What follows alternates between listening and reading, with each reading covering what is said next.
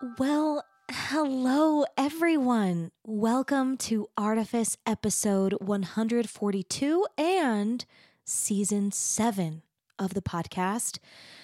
Well, if you haven't been following along with me, you're probably wondering, Emily, why is season 7 starting in March and not January? And I'll say to you, because on December 11th, I had a ski accident and had a terrible knee injury. I tore my ACL, my MCL, and both menisci in my left leg. I had surgery on December 22nd and then couldn't walk, zero weight bearing for 6 weeks after that, which brings us to the beginning of February. And now I just actually got home from physical therapy. I can do stairs, if slowly, and I can walk pretty well. It's like mostly limp free. And I'm getting better all the time. And now I have the bandwidth to dig back into the podcast. So season 7 is already recorded. I started recording it in June of 2022. So these episodes were recorded between June and November, like through the end of November. And they're all ready to go. And then basically my plan is just to make season 8 like a little bit shorter. So we'll have season 8 dropping in the summer, starting in the summer, and then we'll still end in December as per usual. And I have interviews lined up and I'm really excited about what's to come. And also let's not get ahead of ourselves because we have to do all of season 7, which is so exciting. So speaking of exciting, years ago, during the pandemic, I think, but still years ago, I was listening to Radio West, which is one of my favorite podcasts. It's a podcast that's here in the kind of local Utah affiliate of NPR.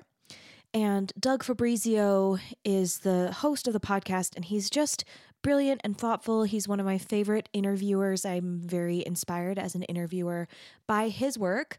And also, he just asks like very thoughtful questions and has great guests. And he had today's guest on Radio West, and I was mesmerized listening to their interview and thought, it's a long shot, but I got to try to get her on Artifice. So I reached out to Catherine Coles. I bought her book like right away, like later that day. I think I pre-ordered it. She was on Radio West promoting a new book, a new collection of essays called The Stranger I Become. And I emailed her right away and just said, I loved your interview on Radio West. I'd love to have you on. And with the pandemic, it took us a little while to get it scheduled, but it was absolutely thrilling to interview Catherine Coles. And then listening back to this interview just last week, I can hardly believe it. It's every word out of her mouth is just, it's poetry, which is not a shock because she is, in fact, a poet. And I just feel like really grateful. I had been feeling deflated with this knee injury and just kind of depressed, and went in to edit the interview and just thought, hey, I forgot how cool my podcast is. And certainly this interview is one for the books, and just, one that I'll never forget. I found myself like writing down, like texting myself like quotes from the interview that I want to remember, that I wanted to share with my students and put, somewhere for myself to read when I'm feeling discouraged. Anyway, just like mic drop after every sentence Catherine says. So I'm not even worried this is too much buildup. It's perfect. You're going to love it. And the rest of this season is awesome too. I can't wait for you guys to see what I've got for you, the interviews that I have in the pipeline coming for you. As always, I would love to hear from you. If you've been listening to Artifice, hey, this is season 7. If you haven't dropped a review or like a little rating, maybe go ahead and do it. It would mean so much to me. And it really helps with like the kind of, boring algorithm kinds of things. But if you value the podcast, like maybe it's time to do that. Or just like drop me a little note. I'd love to hear from you. Send me like a get well soon, if you please. And of course, The Hallowed Wide, my most recent album, we had our release show at the end of October, and then I had a million gigs in November, and then I fucked my entire knee. And so I still haven't released The Hallowed Wide as like an official album. It was out as singles, so I'm working on that. More to come soon, but you can stream all those singles, and I will have the video of our live show available for you soon as well. Okay, I think that's plenty of intro. I'm happy to be back. Let me read you Catherine's bio. Catherine Coles was born and raised in Salt Lake City. After 4 years at school in Seattle and 2 in Houston, and a year in Washington, D.C. as a writer in residence at St. Albans School, she moved back to Salt Lake to pursue her Ph.D. at the University of Utah. She taught for several years at Westminster College, then returned to the University of Utah, where she was now a distinguished professor in the English department. Coles' 10 books include 7 collections of poems, most recently, Wayward. Her memoir, Look Both Ways, was released in 2018 by Turtle Point Press, which will also publish The Stranger I Become, Essays in Reckless Poetics in 2021. That's the one that I heard her talking about and promoting with Doug Fabrizio, and that I bought it right away. And then I seriously read like the first 10 pages and then thought about it for like a year because it's so exquisite. Okay, getting back into this bio. Poet in residence at the Natural History Museum of Utah and Salt Lake City Public Library for Poets House Fieldwork Program. She also served from 2006 to 2012 as the 3rd Poet Laureate of Utah, and in 2009 and to 10 as the inaugural director of the Harriet Monroe Poetry Institute at the Poetry Foundation. In 2010, she traveled to Antarctica to write poems under the auspices of the National Science Foundation's Antarctic Artists and Writers Program. So cool. We didn't even talk about that. That's fucking amazing. She has also received awards from the National Endowment for the Arts, the National Endowment for the Humanities, the International Digging into Data Challenge, and the Guggenheim Foundation. Her poems and essays have been translated into Spanish, Italian, German, Chinese, and Dutch. And deservedly so, because Catherine is maybe the coolest person I've ever met. I want to be her when I grow up, and I want to be her kind of right now. And yeah, again, just deeply, deeply honored to have Catherine on the podcast. Blessed by the words of wisdom she just threw down off the cuff in my humble little house in the suburbs of Lehigh. And yeah, Catherine, thank you. And for all the listeners, thanks for being here. Sorry for my absence for the last couple of months. I'm happy to be back. I love ya. And please, without further ado, enjoy this wonderful conversation with the wonderful Catherine Coles. Here it comes. Great art almost feels like magic. It opens our minds to brand new ideas and teaches us to see ourselves and our world more clearly. Of course, behind all great art, there are artists, and I think that's where the real magic happens. As we go beneath the art itself to explore how artists do what they do, we see glimpses of the sorts of creativity and resilience that lead to the art that moves our world. And maybe we can learn to borrow some of that magic for our own thinking. That's the goal here. And now that we're on the same page, let's dive in. I'm Emily Merrill, and this is Artifice.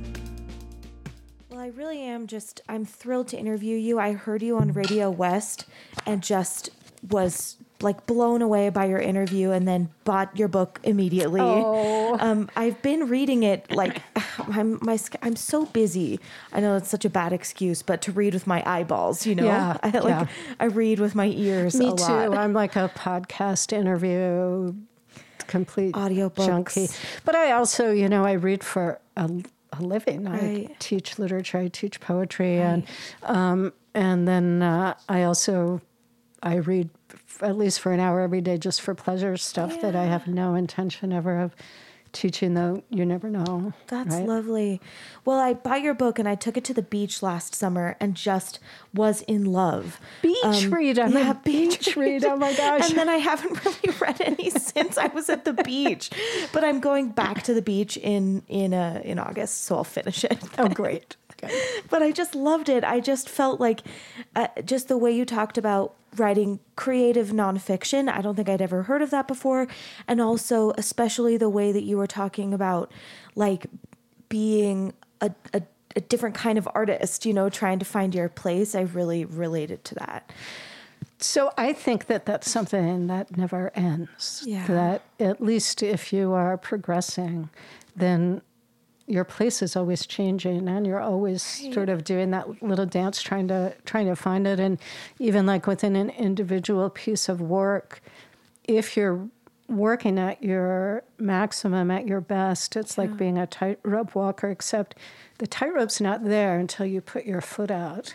Right. And then trust that when you step down, it will be there, and that you'll be able to keep your balance. Well, this is something I find myself talking about with a lot of my guests, but as the kind of creative that I am, I feel like I figure out what I'm doing as I'm doing it. Yeah. And then when it's finished, I find that I've gone through a personal evolution, and now my identity is a little different.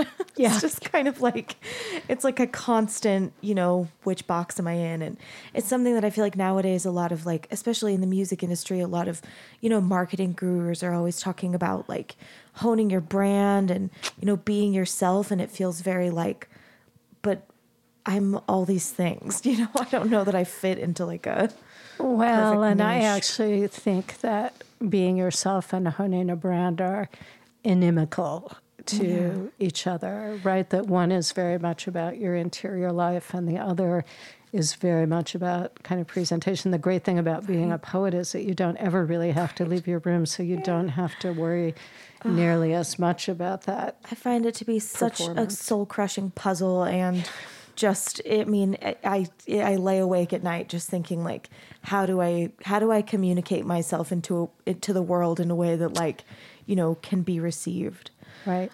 It's a question for the ages. Now, even poets do go out and give readings and give talks and conversations and all that kind of stuff. And so figuring out how to perform yourself, right? Perform yourself, in a way that is both authentic to who you are and yet not so authentic that you're actually wearing your pajamas and haven't brushed your teeth. Well, and what even is authentic? It's something, I have a master's degree in jazz studies, and I always think about this thing that Billie Holiday said about like, you can't perform the same song the same way twice because you're a different person every moment.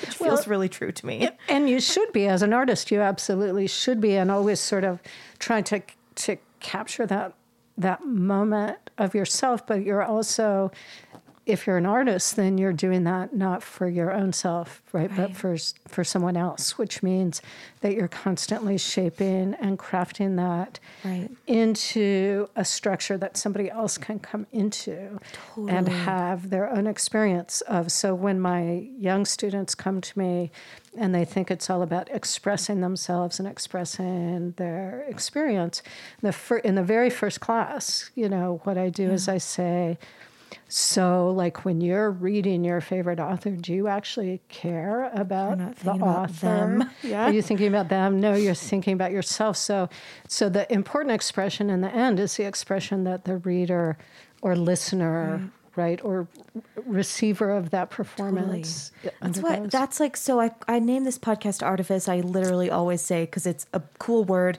And also because of this, like, there's something inherently sort of artificial about what we do, like even with the best intentions, just because of this very fact of like the relationship between the artist and the art and the art and the audience and the audience and the artist. It's nothing is really real or something. So can I go all geeky Please. Theory academic on you for a second? So I'm actually giving a talk in England, but on Zoom on Saturday, where I'm talking about eros in poetry specifically, which I actually think is different from narrative, et cetera. But, the idea that Anne Carson has about eros is that It's always suspended in time. It never has a completion, and it's always mediated. So her example is the fragments, the Sappho fragment, which I think is 65, but I could be wrong about that, where the speaker, who is the Sappho, right, is watching somebody else courting her beloved. Right. And she's not looking at the beloved directly. She's seeing the beloved through his eyes. So you have this triangle that is static. It never moves. It's never consummated, but there's this incredible intensification of energy, right, in that structure. And I think that the poem is like that too. And I'm going to just speculate that the performed song is like that, in that you have, say, the poem, you have the reader, and you have the poet. Right. And then the poem is actually the thing at the bottom in this triangle that both keeps them together and keeps them apart at the same time. And it has to remain that way. They can't ever, right, collapse. That makes perfect sense. Yeah. And I feel it being true. Yeah. It's like such a phenomenon. I love it already. Okay, so I like to start this podcast usually. I mean, we've been already having lovely conversation, but by getting to know a little bit better how your creative development occurred. And you've talked about this and written about this, but maybe we'll hear like some new things. So when you were like a little kid, like at the earliest that there are your own memories or memories that you've been kind of told about your childhood, what were you like as a creative child? Like, what evidence was there that what were you getting into? I had, and I've been accused of still having, an extremely absorbing inner life. Yeah, please tell me more. Which was mostly enough for me. Yeah. I taught myself to read at the age of 3. Wow. So language was very important to me from the very beginning. And I actually remember the moment that it happened, because, when you're little, you memorize books and then you perform reading, you enact reading. And I had learned the alphabet, and I remember the moment at which the words on the page were suddenly words that I was reading and not just reciting with my finger underneath them. So for me, that was an incredibly important moment. And also from the time I was little, I always wanted to be, from the minute that I realized not only that those words existed and gave me that pleasure, but that somebody actually wrote them down. Yeah, wow. That was the thing. Right away. Yeah, that was the thing that I wanted to do. So I know that when I was 7, I wanted to be a poet and a firefighter. Amazing. There was firemen in those days, many, many years ago. And then I wanted to be a poet and a marine biologist, and then a poet and a lawyer. And then, as you can see, I get less practical. I wanted to be a poet and an actress by the time I went. We're the same. I also had like a marine biologist phase and a lawyer phase. So that's funny. Yeah. Well, my dad was a lawyer, and I knew that my dad would always say, like, a lawyer is really a writer. And in retrospect, I feel a little differently about him saying that. But I think, it rang true. It rang like something to my young self. Yeah. And I think that's true. I think that a lawyer really is a writer. It turned out not the kind of writer that I wanted to be. Right. My dad was a mathematician. Cool. And I actually think that mathematics and poetry have a huge amount in common with each other. Please tell me more about that. So mathematics is kind of the pure expression of reality. Yeah. Physicists, chemists, etc., use mathematics to both describe and theorize the nature of reality, both what we can observe and what we can predict about it. And in that way, it's also very much about perception. But if we're talking about mathematics, it's also about beauty. And I remember, I've told this story before, so you can cut it if it bores you. I was sitting, when I was reading for my PhD exams, on a beach on a Greek island with my parents, and I was hauling Homer, these huge books, around with me because I was reading for my exams. And my dad, who's a was a very funny and wry guy, said, so how do you know that's any good? And I said, well, you mean aside from the fact that we've been reading it for 4,000 years? Sure. And he said, yeah, aside from that. And I said, that does make it, a repeatable experiment. But I said, well, how do you know that a theorem is true? And which he loved, because the answer is because it's beautiful. Right. Well, So that conjunction, right, of beauty and the expression of some perceivable reality, right. I think is where it's poetry like, and it's whole or it's something. whole. Yeah. It's complete. I agree. My husband has a degree in physics, and we talk. We talk in these like art math conversations frequently. So my husband began as a theoretical physicist. Cool. And then moved into. He's a computer scientist who does scientific visualization and simulation, so he still uses a lot of math and a lot of There's physics. such a beautiful crossover between like math and science and the arts. It's something that I think about a lot. Where were you in the birth order? Do you have siblings or? Yeah, I have an older brother and a younger brother, so I was the middle child and also the only girl. So I had both the experience of being the mediator and being the privileged one. Interesting. Right? In a way. And my mother was also a middle child and the only girl. And so she, I think, brought her experience of what that was like, and also the experience of being really the dreamy one, the one with the inner life. This was something that she understood. So I'm perennially fascinated by like the identity of children, right? Children having like an identity, and I almost always ask this question to my guests, and I've done almost 150 interviews now with artists, and many people just don't remember their childhood identities at all, or recollect that they didn't have much of an identity. But I love talking with people who did feel that at an early age. I would love to hear you talk about how you began to think about your own creativity as a little kid, how you thought about, whether you maybe you didn't have these exact words, but whether you thought of yourself as being artistic, kind of what those things meant to you as a child.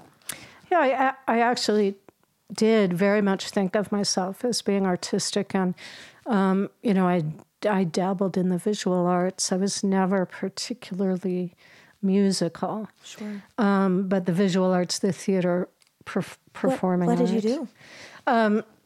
Well, with the visual arts, kind of everything. Yeah.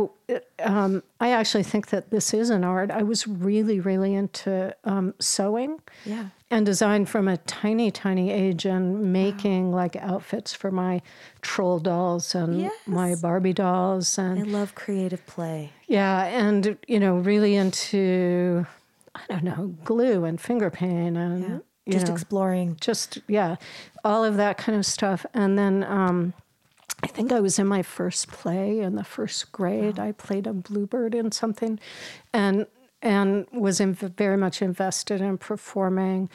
I played the leads in several plays when I was in high school. I actually wrote and played the lead in a one-act play. It was not a good play. But still, that's so brave. I feel like, we have to try things. We have to try things. And so, one's successes and also one's humiliations can be very tied up, right? Yes. In these different things that we tried. And then just on a basic level, I and also my friends, we were very into performative play. Yeah. And so we didn't necessarily, and I think this is a kid thing anyway. I'm sure that all kids are like that, but maybe me more than my brothers, right? Where, setting up a sort of scenario and then performing it. Absolutely. I did ballet. I remember dancing, clearing out the furniture in the living room with my ballet friends. You were just hungry for all of it. Yeah. Were you a poet as a child? I mean, like in your soul. Were you thinking about things poetically? Were you seeing the world like is there a through line to like, you know, do you recognize like your current self and your baby self? Yeah, so I think that inner life, absolutely. Yeah. And then I wrote poetry. I mean, my mother has poems that I wrote when I was 6, 7 years old that the teacher would send home with me with little notes saying, this is pretty amazing what she's doing here. What kinds of things did you write about as a little kid? Well, I mean, I was interested in form because that's, right, what we knew in 50 years ago, 60 years ago. Especially the poems that kids were exposed to were mostly formal. So I was exposed to Emily Dickinson at a very young age. I was raised in the Episcopalian Church, so with the King James Bible and the Book of Common Prayer, without which, though I will say I'm an atheist, I'm a non-believer in God as is formulated in those kinds of texts, but without those books, I don't think I would be a poet, right? Because there you are every week being exposed to this amazing language and being exposed to the transporting, quality. Spider. Oh, good. Oh, you don't like spiders. It doesn't look like a poisonous one. Let's leave him then. I'll deal with him later. So I really relate to that. Yeah. I think about that so much now. I mean, I talk about this a lot, but I was not raised in a creative environment. My parents were really emotionally abusive. My mother's passed away now, but I don't, and I'm not in contact with my dad. But you know, just a very like appearances based, and there was no room for a little introvert, a little dreamy introvert, and you know. I think I'm at a place now where I'm able to start thinking a little bit more about what I did get out of my childhood, and I feel like just learning the studying language, you know, like even just in reading like the Bible. I grew up LDS, but I was maybe had a bit of scrupulosity going on. So he's coming for me. Oh, here, do you need a tissue? I'm gonna just go ahead and get him.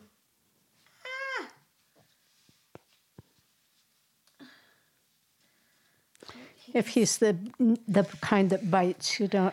You can stay there. Yeah, I just don't want him to sneak up on me.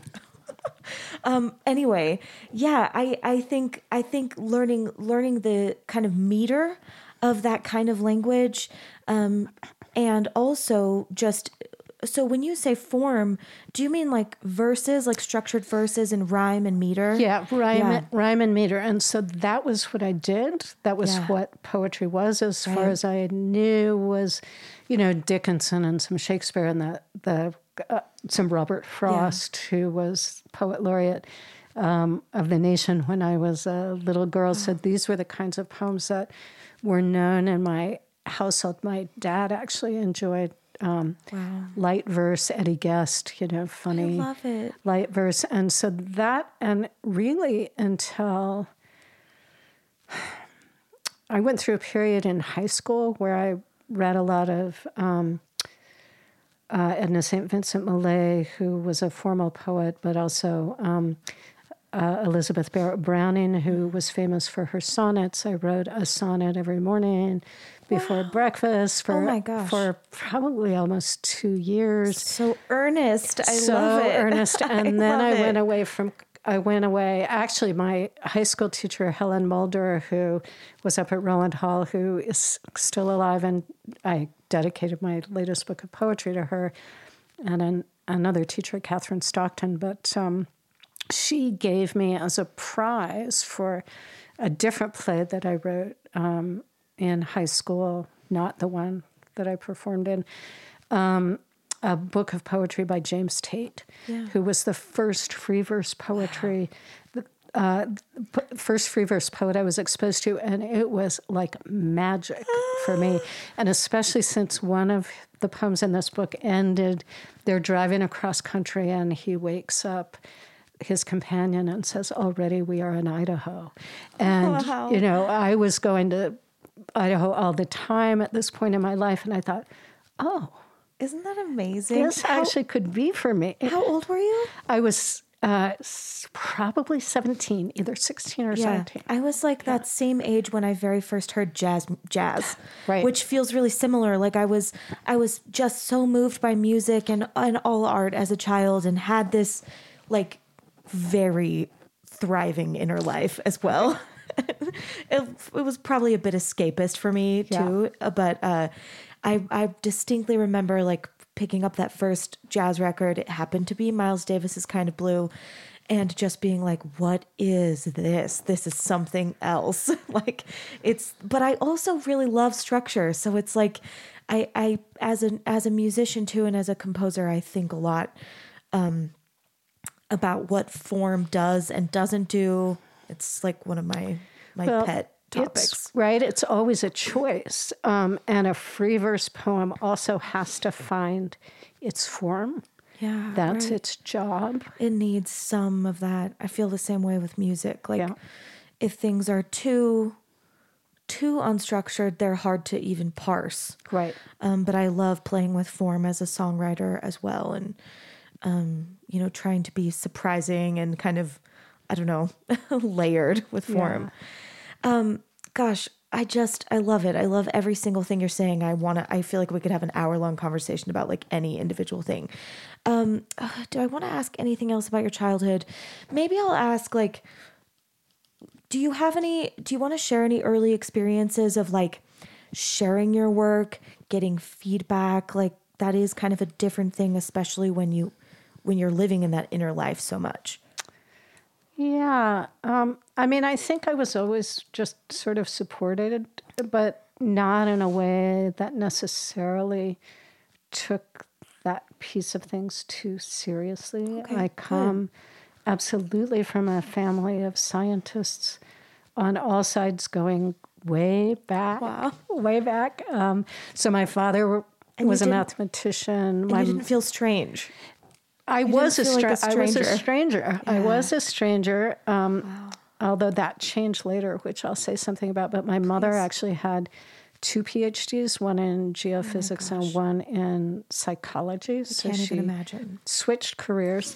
Every single person in her family was a geologist, like going way back, except for her uncle Carl, who won the Lasker Prize in chemistry. What a cool family. Yeah, so and then I married a scientist, obviously, so I feel kind of comfortable in that milieu, but I definitely was kind of the odd person out. Yeah. I was clearly the person who, if somebody went into the arts or the humanities, I would be the one. But when I was in college, beginning actually as a theater major, right, and an English major, and then abandoning the theater to focus on the poetry. My mother, for probably 3 of the 4 years during our Sunday phone calls, because remember the telephone, that's what we did in those days. Every single week she would say, it's not too late to be an engineer. Mm. And then she stopped. And then I realized she had stopped. And then I actually said, you stopped asking me this, why? And she said, well, first of all, your father and I have figured out that there are living poets, because Robert Frost was long dead at that time. Mm-hmm. And she said, and secondly, we know that you're a really good waitress. We know that you will find your way. Which That's amazing. Yeah, good, so I actually have a lot of friends who really cringe at the waitress comment, but I actually took it at the time, and I still take it as an expression of confidence. Right, they knew you were scrappy and that you were going to figure it out. I talk about this with my guests all the time. This question of did you have pushback when you decided to pursue this career in the arts? Because it is misunderstood. It takes some bravery, but what the kind of conclusion that we always come to is you're going to figure it out if you want to figure it out, and if not, then you're going to figure that out too. And it takes a while, and this is something that my PhD students now, coming into probably another recession, et cetera, they sort of figured that somebody like me, that I went all the way through and immediately got a tenure track job and everything's been free sailing. But it actually, my parents weren't wrong. It took a while. That's I awesome. was an administrator for the Arts Council for a little while. Then I got a part-time, was teaching, adjunct teaching, got a part-time teaching job, and then, landed in the tenure track job. Yeah. Maybe almost a decade after I finished my PhD. Right. So it took a while, but there's no other option. That's the thing that we always want to tell people. When you were like a teen, were you at that point, like, how were you in your identity as an artist? Did you feel like an artist? Did you have fears about that? How were you self-referencing? I mean, I think I felt like an artist. I was doing, all the theater stuff and the writing and editing the literary magazine and, winning prizes for that. So my identity was really rooted in that. I also think that artists, and maybe especially artists who are mostly like poets, where it's a very interiorist kind of thing. Yeah. But did you feel like a stranger all the time? Absolutely. Yeah. So I think artists are kind of natural strangers. And I felt very much like the observer, and I felt like the odd woman out. It turns out, that 40 years later, I learned that everyone thought that I was absolutely the coolest one. Definitely. I don't think that is going to manifest for me in the same way, but I do think it's at least partly because my home life was not safe. Right. Like I wasn't allowed to flourish. Like I was just kind of trying to survive.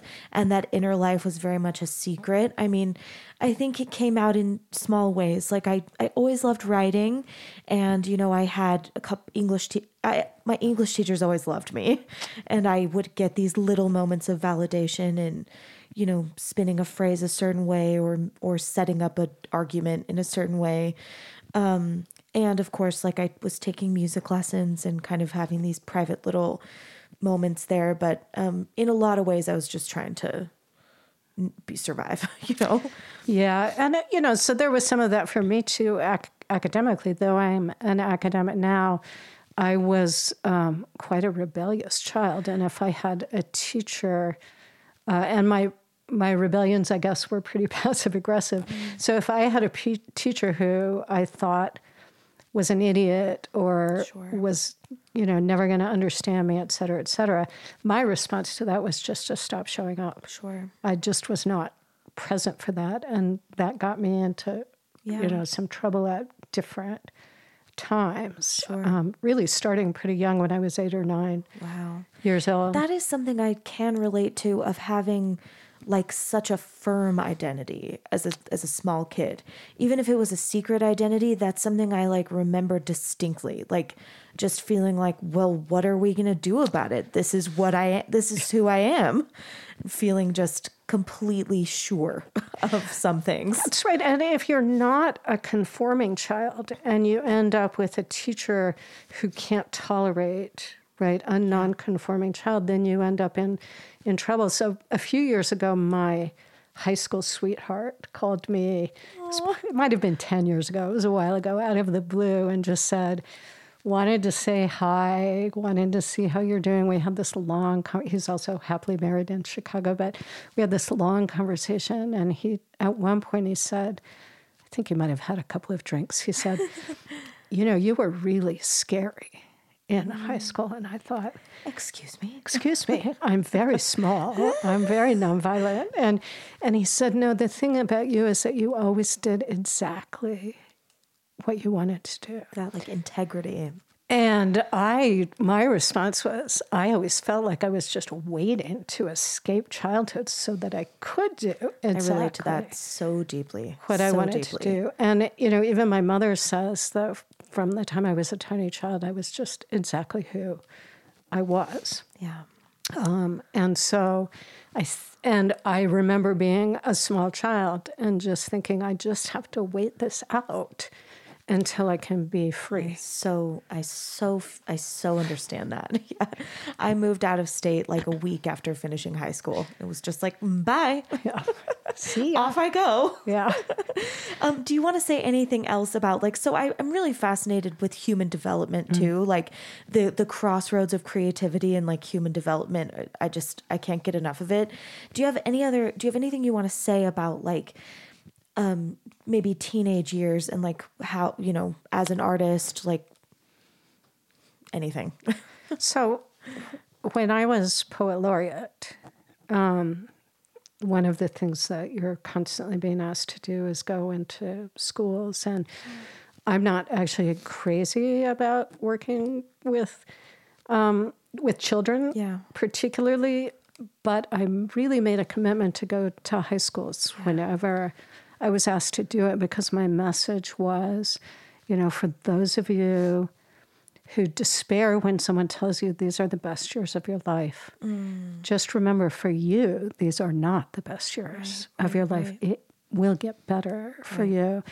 And so to be able to go out and give that message to the people who were not sort of invested in that particular kind of social and intellectual milieu that a high school provides, and weren't going to leave that immediately to embrace, ordinary life, right? To be able to give that message to the kids who were sitting there feeling what I felt, which was as a stranger who couldn't wait to get out of there, in spite of the fact that I had a great education and great friends and good family and all of that kind of stuff. It's an odd feeling, isn't it? It's an odd feeling. And to be able to go out and not only communicate, but also embody the idea that you can be that stranger and still come into yourself totally later. It's a philosophy that I keep all the time, and I always think about, and I tell my students, you're a creative, create your life. Like, just what can you do, and it feels like, having this kind of like meta creativity in the way that you chart your life feels like, the biggest artistic pursuit. So that's what you're doing right now, right? Yes, absolutely. I mean, I think you mean with the podcast or everything? Everything, but the podcast. Totally. I mean, I started this podcast right after I left BYU, and just felt like I needed to like have a more artful conversation going and, commune with artists who were doing something different. And I mean, it feels very, all of it feels very like experimental and exploratory and kind of, I don't know, creating something that, just didn't exist before. Right. Something different. Okay, so you sure, yeah. Excuse me. And also, I think Bear has tooted a few times, and I'm sorry for that. If that's I can't it through your smell it. mask. I have a pretty good mask. Okay, good. He's just poor thing. He gets like stress farts, and the fireworks have been stressing him. But he looks pretty calm right now. He seems like a pretty chill guy at the moment. He's a very chill guy. He's my little lazy boy. He sleeps like 20 hours a day. Oh, so he's like a big cat. So you started out with theater and English. What made you like? How did you decide to kind of let the theater, not go, but not to focus on it as much? There were a couple of things. One was that for me, and it's interesting being a poet because people experience poems as being extremely intimate and as giving a deep view into the soul, and I'm using air quotes on that, of the poet. But for me, a poem is a very constructed and a very controlled space. Much scarier was being on stage and making those artistic choices in the moment in full view of everyone. I just found it very stressful. And then I had a theater professor tell me, you just can't do both of these things. You have to choose. And I think he was trying to sort of direct me to a greater commitment to the theater. Yeah. But I went home and I took I think it was wrong, but I took it to heart. Sounds wrong to me. Yeah. But I thought, well, if I have to choose, then this is what I'm going to choose. I'm going to do the poetry. And it was, and that was fine. And I'm actually really glad that I'm not. If you can remember to those feelings of loving theater, or, you know, even through that fear, does it and did it like speak to the same thing in you that writes poetry? Like, because I think I agree they're different, but I also know as like a, you know, kind of multimedia type of artist that there's something, you know, kin. Yeah, no, I completely agree with that. And I think, you know, if we go back to this idea that what you're trying to do is create a structure that is really for the viewer or for the reader, right, to step into and have their experience, right? These are just two different, and not entirely different because they're both very much language-based, right? Two different ways of doing that. It's just that the level of, for being a very interiorized person, and I know that a lot of actors are also, you know, introverted and very interiorized people, but to be making that structure in the moment that the person is experiencing it, for me was very nerve-wracking. Yeah. It was rewarding. Right. But it was very nerve-wracking. And with the poem, I actually have the freedom of kind of making the mistakes and the decisions in private and then putting it out and letting the reader have that experience. And I've actually, as I've gotten older, I feel much less need to control that experience or say what it should be. It's like any experience you have with this. And I've gotten more recently some really interesting responses from people about poems where I've thought, well, that's interesting that you would get that out of it. And but I'm not anymore at all defensive about that. Sure. I'm perfectly happy for that to happen. Whereas I think when you're doing it in real time, that when people come back with a response in real time, that's something completely unexpected to you. Your decision making changes, and for me, that was very difficult. Yeah, that's interesting. I like what you're saying. It's like all of these creative acts are like world building at some point, at some level, creating an experience for a viewer, for a reader, for a listener. I really feel the same way. Like I have an idea and I want to build a thing that someone can like explore that idea within or something. Yeah. Yeah. It's one thing I wonder, like, have you written any plays? I haven't really since college written. I wonder if writing something would feel different. Like writing something to be performed would feel different. I know I feel a little different because I write concept records. Like I've never written something that's, I don't write one-offs. You know, I write like songs within a story, within like a broader structure, and that feels different to perform live because I've already written it. You know. Yeah. And the in person of, you know, the executing these stories in the room, I'm sure it feels similar to like reading a poem. Yeah. So one of the things that I was going to say is I still perform. Right. Absolutely. Right. I perform within readings, and as with a play, a live performance, every reading of a poem is different from every other reading of the poem. It isn't. Ephemeral is exactly the right word. And then on the level of improv, I teach. Right. And I actually more and more as I've gotten older, I'm more and more improvisational. I have a sort of general idea of the concepts that I want to get to and the texts that I'm going to use, but I'm extraordinarily responsive to my audience. And I could go in a totally different direction and end up reciting a poem from Yeats that I never thought I was going to bring into the classroom or go in, you know, into deep history in a way that I wasn't expecting. So there's a shape there, and then there's an improvisation, and I'm very aware of myself within the classroom as performing, and by that I mean creating an experience much more than just delivering information, which I'm not especially interested in. Sure. I want them to get information, but what I really want them to do is to have the transporting experience of the exposure to poems in real time. I deeply understand that as a teacher as well, and feel really the same way. It is such a creative pursuit. And again, this kind of, triangle idea, like the yourself, the material, the students, that is, it's a living thing. Yeah. Did you feel like a poet in college? Like, was that, I feel like, maybe I'm just projecting, but like,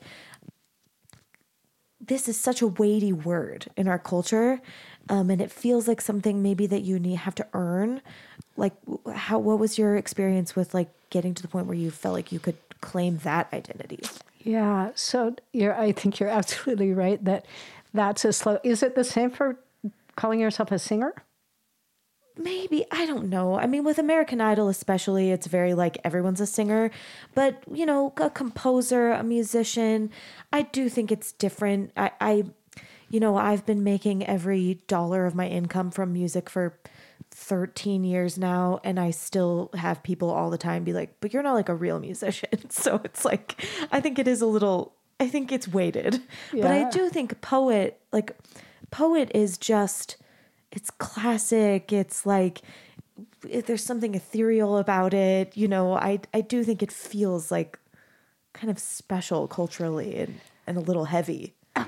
But also sort of weirdly similar to what you're talking about. So when my husband and I, my now husband, my then fiance and I bought our first house and we're moving in together, and we hired like one of those two guys on a trucks thing, and they were moving us. And at some point during a break, we were chatting and they said, my God, you guys have so many books. What do you do? And my husband said, oh, I'm a physicist. And I said, oh, I'm a poet. And one of them said, oh, no, really? I write poetry too. And then the other one said, you do? So do I. And they had both been in this sort of, it's a scam thing called World of Poetry, where you pay somebody to put your poem in an anthology. Right. Which does not necessarily mean they're not real poets, but that's not. So you have all these sort of. It definitely happens in music too. Yeah. So the ways in which people who long to be poets and who may be on their way to that, but they can get exploited along the way.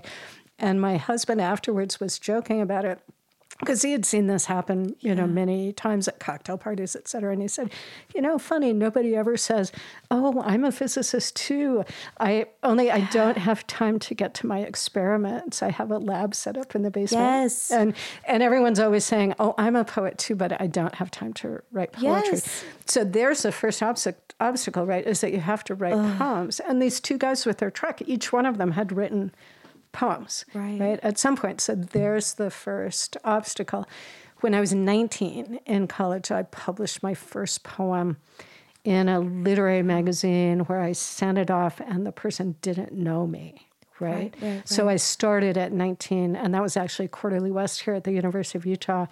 Wow. The editor at the time didn't know each other, but he is now a very good friend of mine, which is how these things happen. But so there's like the first thing, that there are people out there who are the, much bemoaned gatekeepers, right? But who are saying, oh yeah, here's something.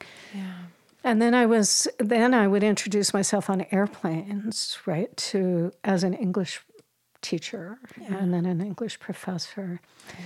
And I still do that if I don't want to talk about being a poet. Oh my gosh, I fully deeply understand. Right. I will give like the simplest, stupidest answer.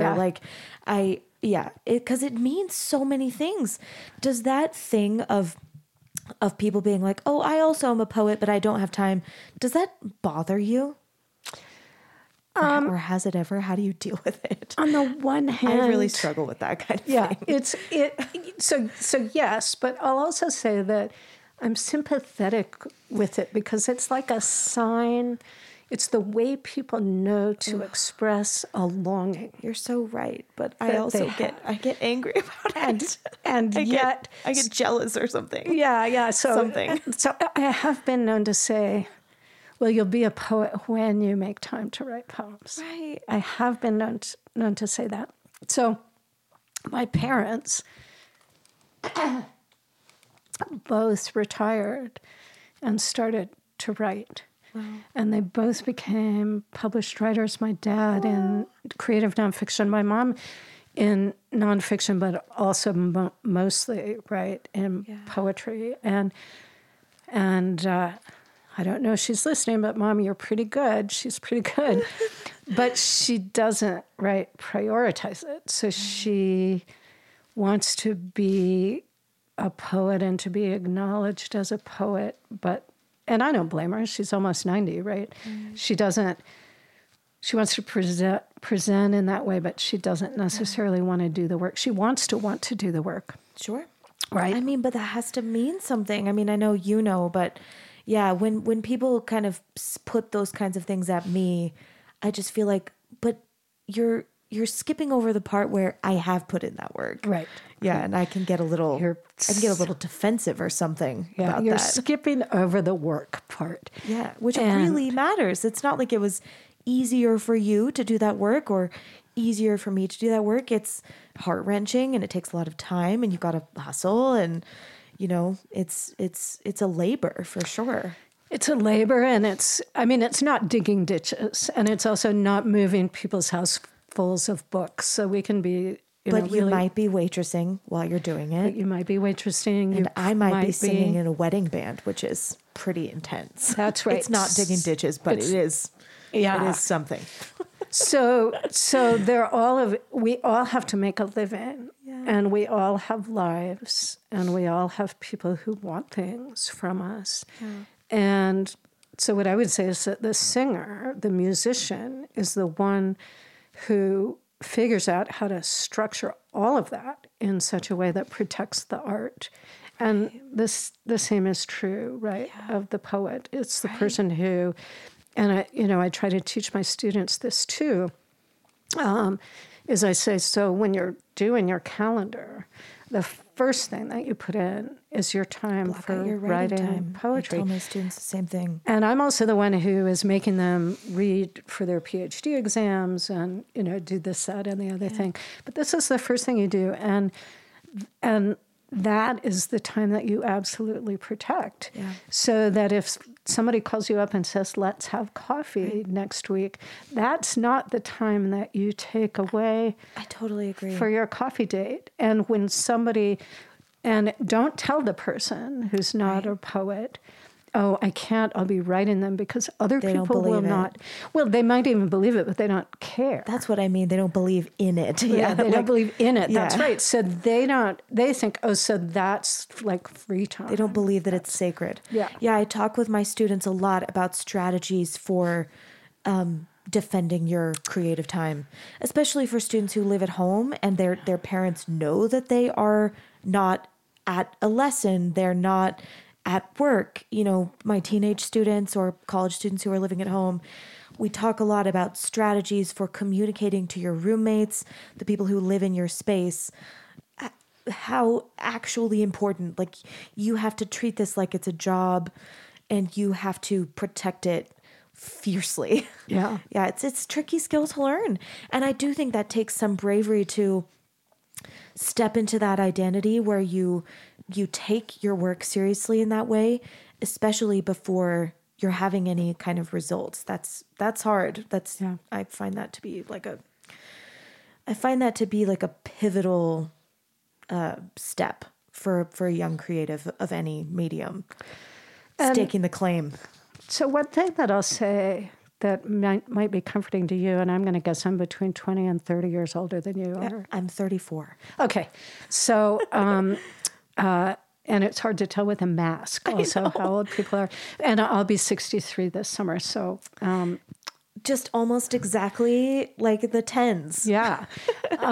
So it actually, for me, has gotten easier in that I used to have to be very rigid about this time goes to this, and this time goes to this, and this time goes to this. And I think that's essential for a young and even a young to midlife I feel person. like I'm young, so. I feel like you're young too. So, but at some point for me, it all became seamless so that the reading that I'm doing for my teaching, the conversations that I'm having right now with you, these are, and the writing that I'm doing, they all are speaking to each other and informing each other in a way that access. So it used to be that I had to know that I was going to sit down, and now is the poetry time for the poems actually to be available to me. And now the poems are like right here. I love it. It's so delicious. I see little glimpses of that. Yeah. Like these conversations really are like, it's a creative wellspring that I have built, like and the teaching is the same, they feed in. And then also lately I've been thinking a lot about, like, I've been trying to teach myself how to grow things. I grew up in Arizona and I do not have a green thumb. I have no intuition, but I feel very romantic about plants. And I've been, laboring a little bit to learn how to grow plants. And that feels, like very creative and very like informative. And like there are these weird lessons there. And I don't know, it's all, I feel little flickers of that, and I'm looking forward to feeling more. Can you talk about, so one thing that I loved, I forget whether I read it in your book or whether I heard it in that Radio West interview. I think it must have been in your book, but this feeling of being kind of told like that you're not the right kind of artist, or that your mediums aren't quite solidified, but kind of knowing that you're onto something. Will you talk about that and like just how you dealt with that as an artist? That feels so important and really inspiring. Yeah, so I'm hoping I'm a little different than this as a teacher, but my teachers or many of them who were very important to me, were often quite dogmatic about the kind of poem that a person should be writing. And part of this is write about your moment in history. So when I came out of high school writing a sonnet a day before breakfast, and then was plunged suddenly into the creative writing workshop at the age of 18 in the university, nobody was writing formal poems. And in fact, it was forbidden. Wow. I mean, it wasn't written down on the syllabus, no formal poems, but if you brought a formal poem into workshop, it was not going to be favorably received. Yeah. And so in some ways that was good for me. So because I learned how to write free verse, which I needed to know how to do, and now I move back and forth between them very easily. And it was also a very particular kind of free verse, which was based in kind of the deep image. And I actually had someone... What does that mean? Sorry. So I call it the Clint Eastwood School of Poetry, which is this happened, which looked and felt and sounded like this, and this happened, which looked and felt and sounded like this, and then the stone glinted in the sun, and the butterfly's wing did this, etc. So it's all extraordinarily concrete. And then at the end, there's some spectacular image or statement, and the reader's supposed to guess what the intellectual and emotional content of the poem is. So I Clint love Eastwood, it. What a mystery. This, then this, then this, and now you have to guess how I'm feeling about it. And I'm a very thinky kind of person, you might have noticed. So I love it. I'm just like, I'm in love with you, I think. Oh, thanks. It's definitely mutual. But I'm very much given to abstraction. And so I would take a poem into workshop and I would think, like if I have an image every third line, I can get away with this. But if I went 4 lines, then somebody would start cutting at the thinky stuff going on in the poem. And Catherine. And I would get all these poems back with, people's lines through them. And at first I very much took that to heart. And then I had a wonderful teacher, Stephen Dunn, who just passed away about a year ago, alas. who came to visit. And I was very lucky in that I got, as an undergraduate, to take the graduate poetry workshops. So I'm in there, and I've given him this poem that's like image, think, image, think. And he gave me back the first poem, and he had cut every single image out of the poem and said, this is good though, right? This is good. Yeah. And he said, and this is your poem. And I was like waiting for you to say the other thing. Yeah, no. He did the opposite thing. And he said, here's where your voice is. Oh, wow. How old were you? I was probably 19. Oh, my God. Just around that time I started publishing. That's amazing. I think not, yeah. And so he was an incredibly important teacher for permission. Gave me permission. But even still, I think all the way through graduate school, I was very much kind of demonstrating that I knew how to write poems in the contemporary mode. And so from the deep image thing, it went to these sort of confessional narratives where you talk about the worst thing that ever happened to you as a child, and end with an image. And the problem is that only like 5 bad things happened to me when I was a child. Sure. So I knew that this was not going to take me through a whole career. And so it was after I defended my dissertation, but while I was finishing my first book that came out of my dissertation, that I started to write these poems that I think of as being very rebellious in their abstraction, in their desire to move.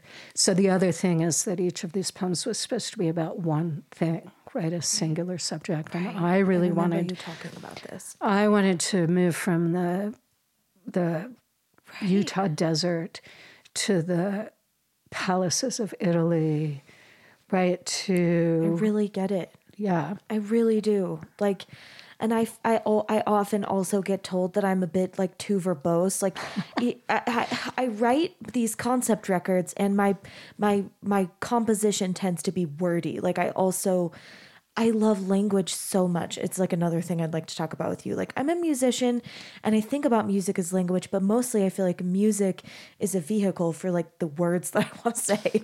And I'm building the music. I'm like structuring the music like for the lyrics a lot of the time. Maybe not always, but I'm in favor of this. Yes. And then I also write a ton about my writing. Like, I'm writing essays all the time. Every month I write an essay. Like, I listen to the last month's worth of podcast episodes and write an essay about some topic that seems to have arisen in all of the conversations. And I'm just writing all the time. And I don't have formal training as a writer, but I feel like I'm a writer whose medium is music. And yeah, I also get the feedback all the time. Like, you're everywhere. Like, there's too many things. Like, it's not focused. It's kind of like this and that. And I just feel like, exactly. Like, right. But these things put together are so fascinating to me. Like, I couldn't bear to separate them. I don't know. I really understand. And and then from my advanced stage. Yes, please tell me. I'll say, it will happen. Right? So you should absolutely trust your instinct on this. And the moment will come, it's like they say in calligraphy, right? That the master does this and it's perfect, but it's all of those great years of leading up. So you might find that you come to a point where you're less verbose, but the reason that you'll be able to do that, if you do come to that point, and maybe you won't, and that's okay too, right? You. But if you do come to that point, it's because, right, of everything that you have been synthesizing and using. And sometimes you have to try on every kind of expression and every mood and every emotion before you can figure out how to do that. This one here. And so are you a singer-songwriter? Yeah. Is that what you would call yourself? And I just write so much. I write so many words. But yeah, my second album, I'm in the middle of releasing my third album right now, but my second album was called Masks. And I was writing a lot about, the faith and my mom, who I think was a narcissist. It's like we don't want to throw around diagnoses, but like she was kind of textbook. And also thinking about this idea of identity is like things we need to try on, these masks, like which is the mask, which is ourself. And I really feel these things to be true. I think that's right. And in poetry, especially, everyone always wanted to talk to me, and I think my students still talk about this, about, finding my voice. You have to find your voice, et cetera, et cetera. And here's what I'll tell you that I think other people might feel differently, but that I think is absolutely true, which is we don't find a voice, we construct one. Yeah. And we construct a voice by trying on all the voices. Absolutely. Right? And we discard those that mean nothing to us, but we absorb, Yes. right? All of these voices as we go, and then they become available to us. Fuse into something uniquely yours. Well, except that then the other thing I would say is that this is a never-ending process. I love it. That if you are really making art all the time, later as well as earlier, that voice continues to transform, and you will come again and again and again into yourself. Oh, as a I hope artist. so. I love it. I love this idea.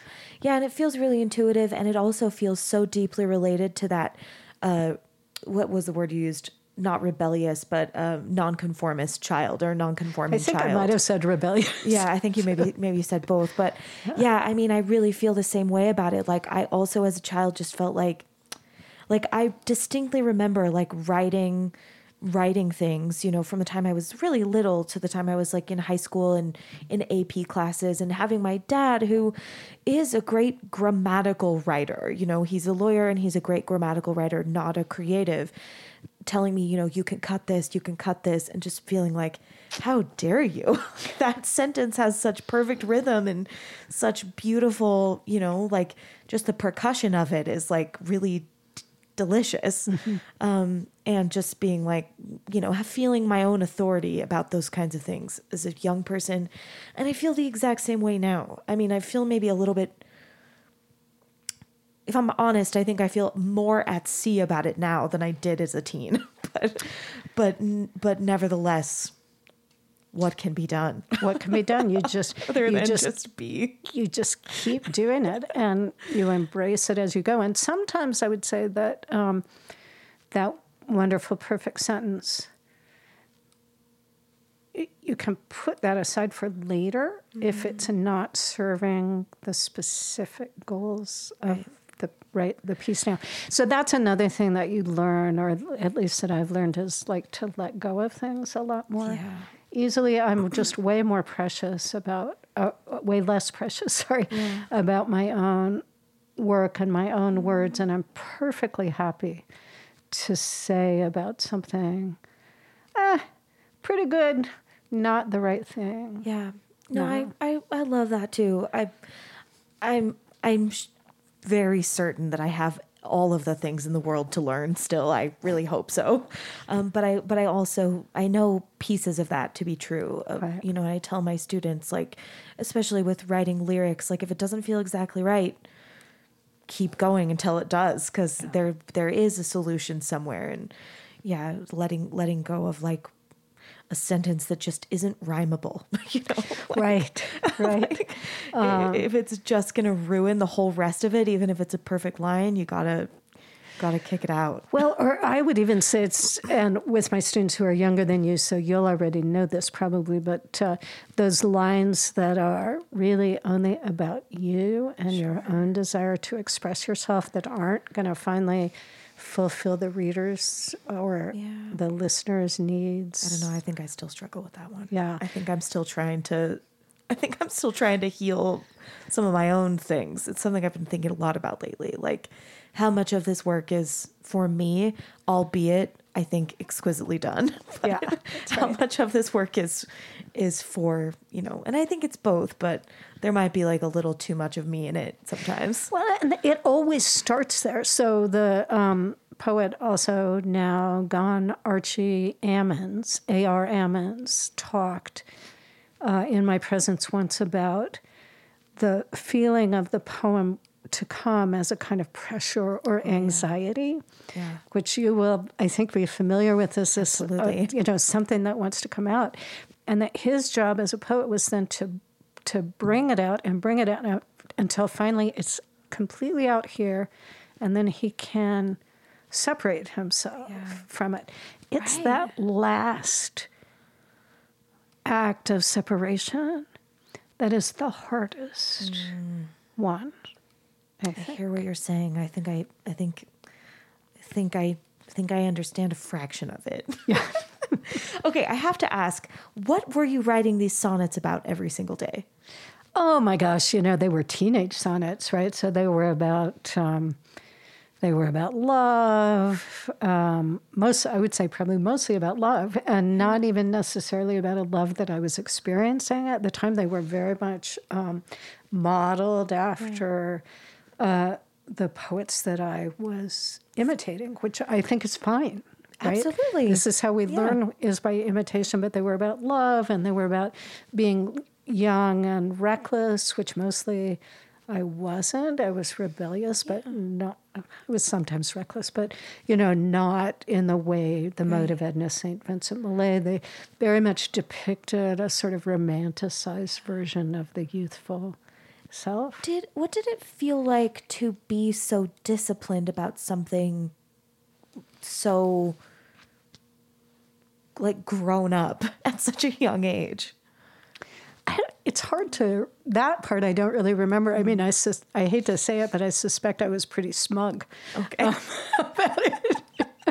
I love it. Okay, I also want to just talk about language, because I love nonfiction that feels like poetry. Like your book, The Stranger I Become, do you call that poetry?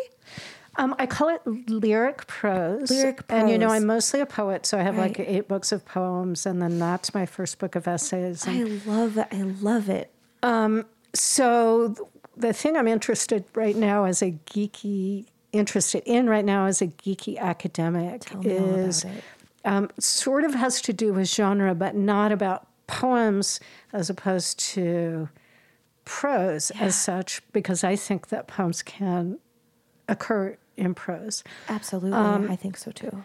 But more about lyric as opposed to narrative. Yes. This is the distinction I'm really interested in. And you will know this in songwriting as well, right? Because you have like a songwriter like Lyle Lovett or Mary Chapin Carpenter, you can sort of see where I'm very much in the sort of folky.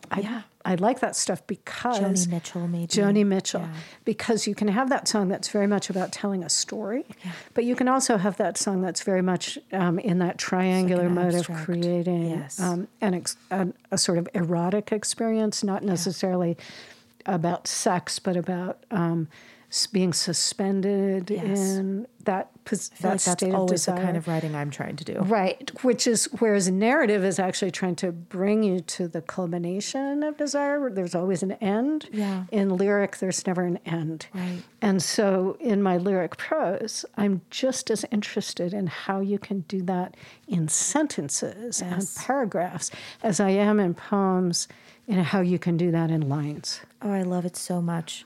I read Annie Dillard's Pilgrim at Tinker Creek when I was like 20, right, and felt that way about that. And I haven't found anything that's made me feel any remotely like that until reading your book. Oh, thank you. It's so beautiful, and I love the way that it's sentences that are like unassuming, maybe, depending on how you're looking at it, but like so beautiful, like just like musical, but an unassuming sentence structure, if you're not paying attention. And it's just, I want to hear all your thoughts about it. What does it feel like?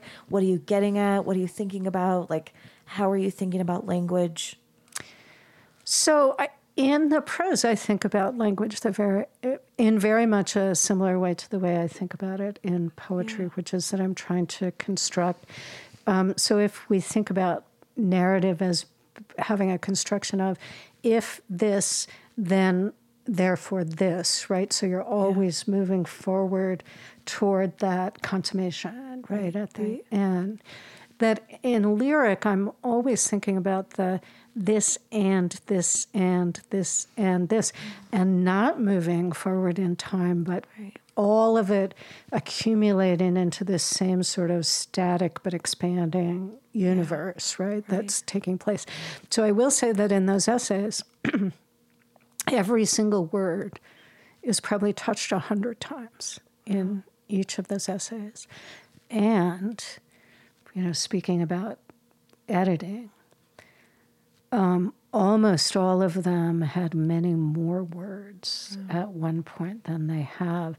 So one of the things that I'm actually trying to do is get rid of those sort of narrative moves, right, that lead you to think that what we're working toward here is a conclusion or an act of communication. Did you feel like you needed to write those in order to get to the next thing and then you remove the link? Yeah. Cool. So, and then a lot of the time the essays started as talks that I was invited to give.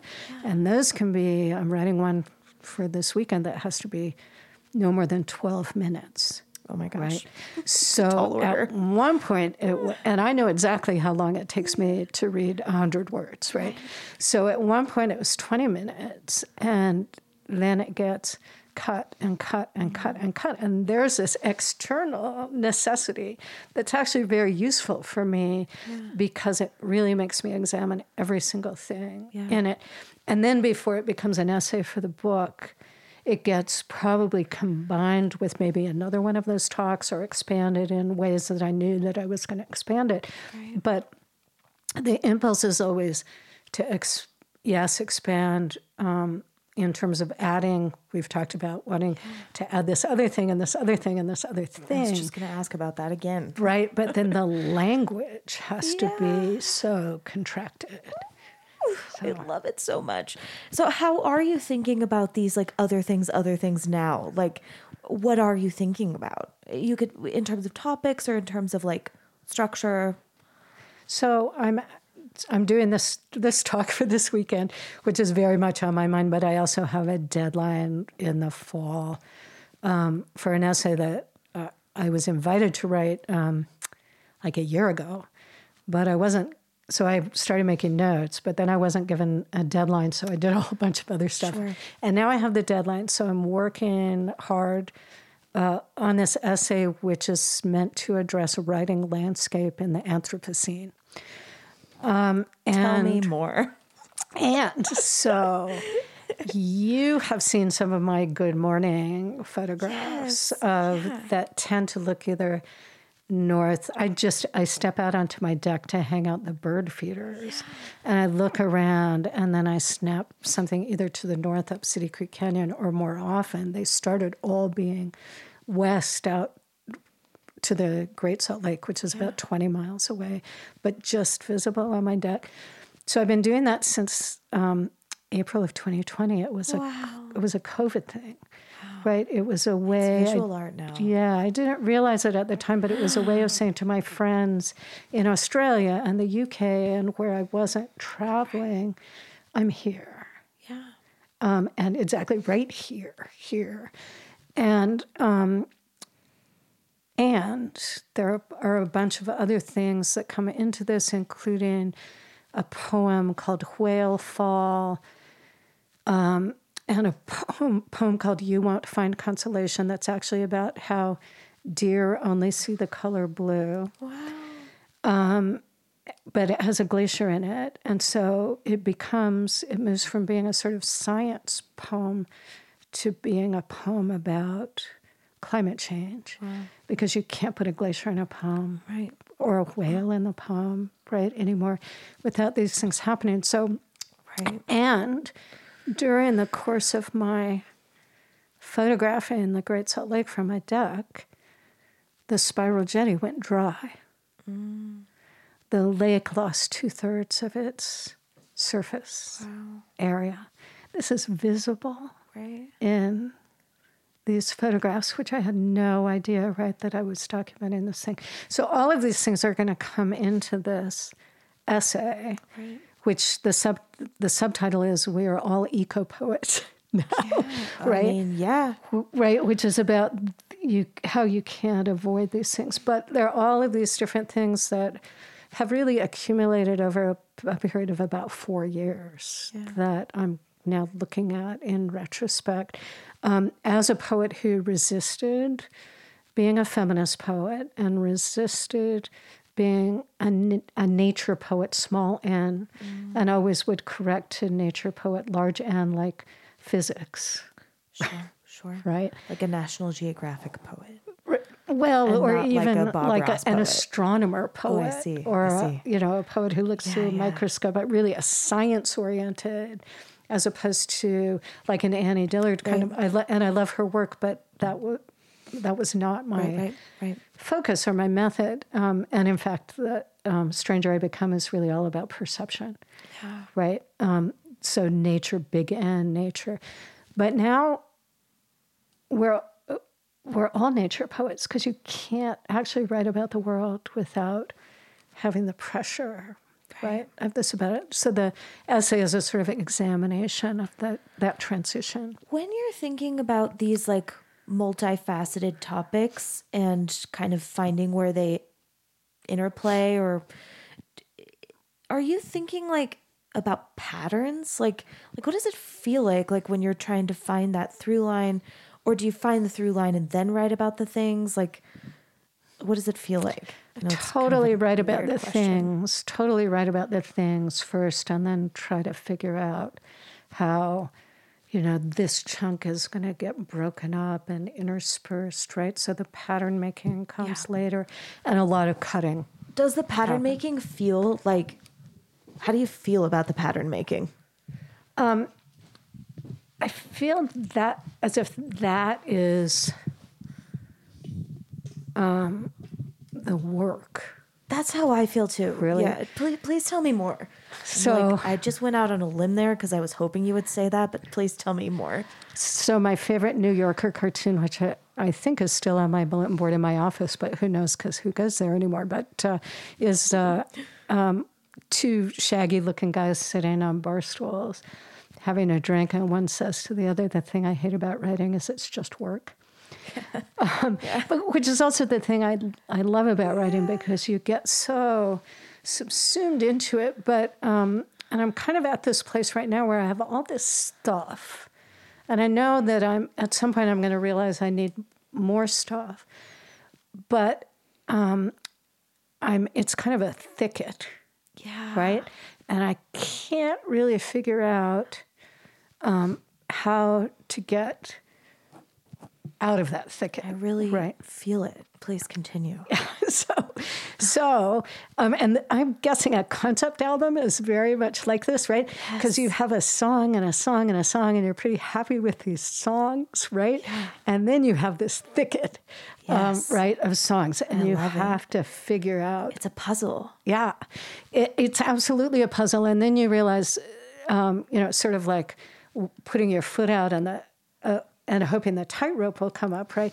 You're putting this puzzle together, but you have to make a lot of the pieces kind of as you're going. It's like, oh yeah, this has to go like this, but I'm missing a piece here and a piece here. And then there's other stuff where you think, oh, I spent so much time and energy on that piece, but it has to go away. I totally get it. Yeah. And I also really feel like the pattern making is the work. It's so fascinating to me. I think that's why I also am thinky and wordy, because it's like I have to start with this huge mass. That's just like, it's like the sculptor's principle. So this is exactly the image I sometimes use, which is, I'm really sorry that Rodin had to chip away all that marble to get at the figure within, but we have to make the mountain.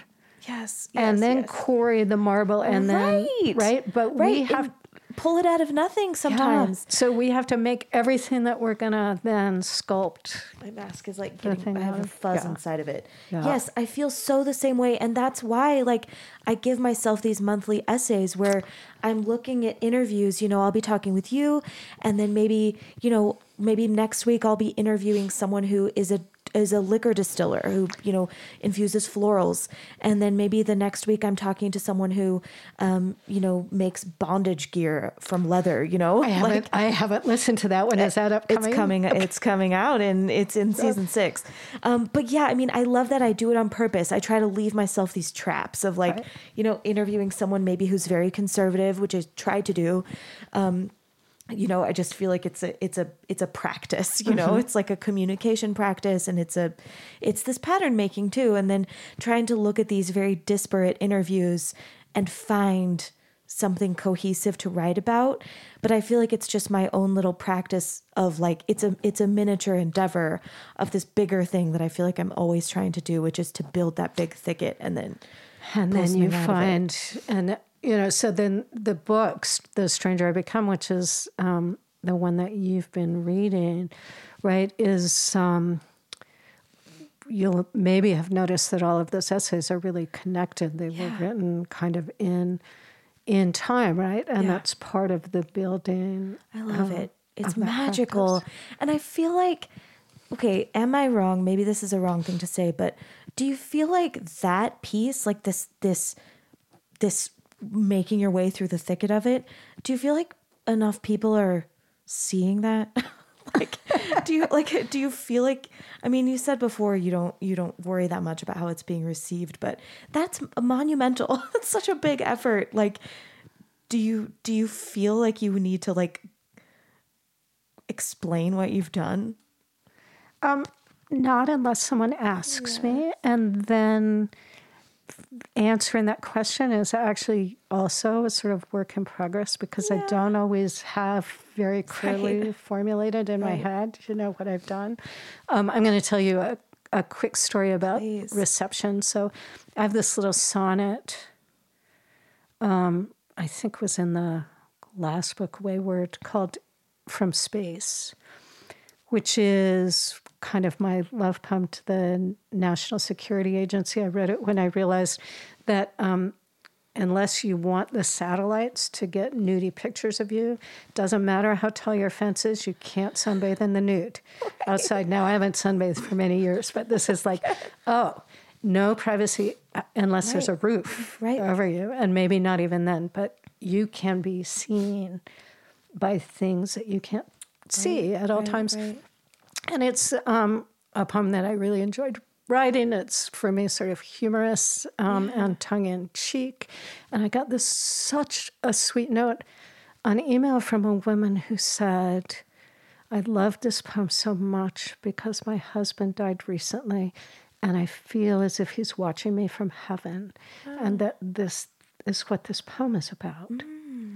So a thing that, because I didn't get all up in arms about it and explaining about it, provided her with something that she needed. That is precious. Now, did I write back to her and say, oh, actually, this is about being watched from space by spy satellites? No, I did not. Or, you know, Google Maps or whoever is taking a picture. No, I did not. I thought that's wonderful. No, I definitely agree. I think maybe just more like talking shop, like with students or, you know, with other writers, like it's like I want the treasure map, you know, I want the map. Right. And it is, and it's hard. And you're young, and so you'll understand this too, right? That when you're young, you have so much pressure. And this is part of what I was talking about when I said I needed to learn how to write that kind of poem, that somebody was going to start to publish so that I could start to get out there, right? So a lot of the drive when you're young, right, is about figuring out how to speak to and within and from the dominant mode of your time so that people will actually listen to you. Yeah. Right? Yeah. And I don't underestimate that need for my students to do that. Yeah. So on the one hand, I'm trying to help them learn what they need to learn in order to do that. And you notice I say help them learn, not teach them, right? Because in some ways they know more about what the mode of their moment is, right, than I do. And on the other hand, I'm simultaneously trying to teach them to relax a little bit. Sure. And to understand that it's all part of a process and that they're never going to finally, arrive and be the artist that they're going to be. And they shouldn't hope for that. Right? So what I want them to have is all the skills that they can get, including the ones that are maybe not fashionable right now. And to try all the stuff and to write way too many things. And I have a colleague who I love dearly who thinks our students publish too much. I want them to send their work out. Yeah. I want them to see what the reception is. And if somebody publishes something that 10 years later they're going to disavow, who cares? Yes. Right? That's growth. I mean, it's a testament to this whole human experience, I think. The messy, right? The messiness of it. And so this thicket thing, right? It's just work. It can be really frustrating. There's always a moment when I think, oh, what was I thinking? This is never going to come around right. But there's also such freedom and pleasure. It's my favorite thing in the whole world. Yeah. It's so far from digging ditches. It's so far from carrying other people's books around. Right. Waiting tables. Tell me this, is your work visual? Like, do you feel visual about your work? I absolutely do. So I'm going to make you tell me in a minute if you think so. And this is where the irony is with that whole idea of the image, right? Because I used to think, and I was taught, that I had to actually make an explicitly visual image of an explicit thing in order for the work to be visual. And I don't think that anymore.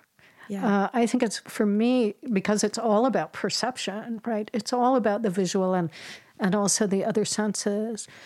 But I had a student recently email me and say, I really want to talk to you about this idea of the abstract space for the image, which I've never seen before. She was reading my new book of poems. And I thought, yay. Yeah, please tell me more. Well, so do you think that the work is... That your work is visual? Work? It feels visual to me. Well, and it's something that I've been thinking about a lot because I'm interested in medium, like for this podcast as a project. I think a lot about medium and like what's art, what's not. I'm really interested in the fringes and I'm really interested in the crossover. And increasingly, I feel like every artist is a writer and every artist is like a visual artist too.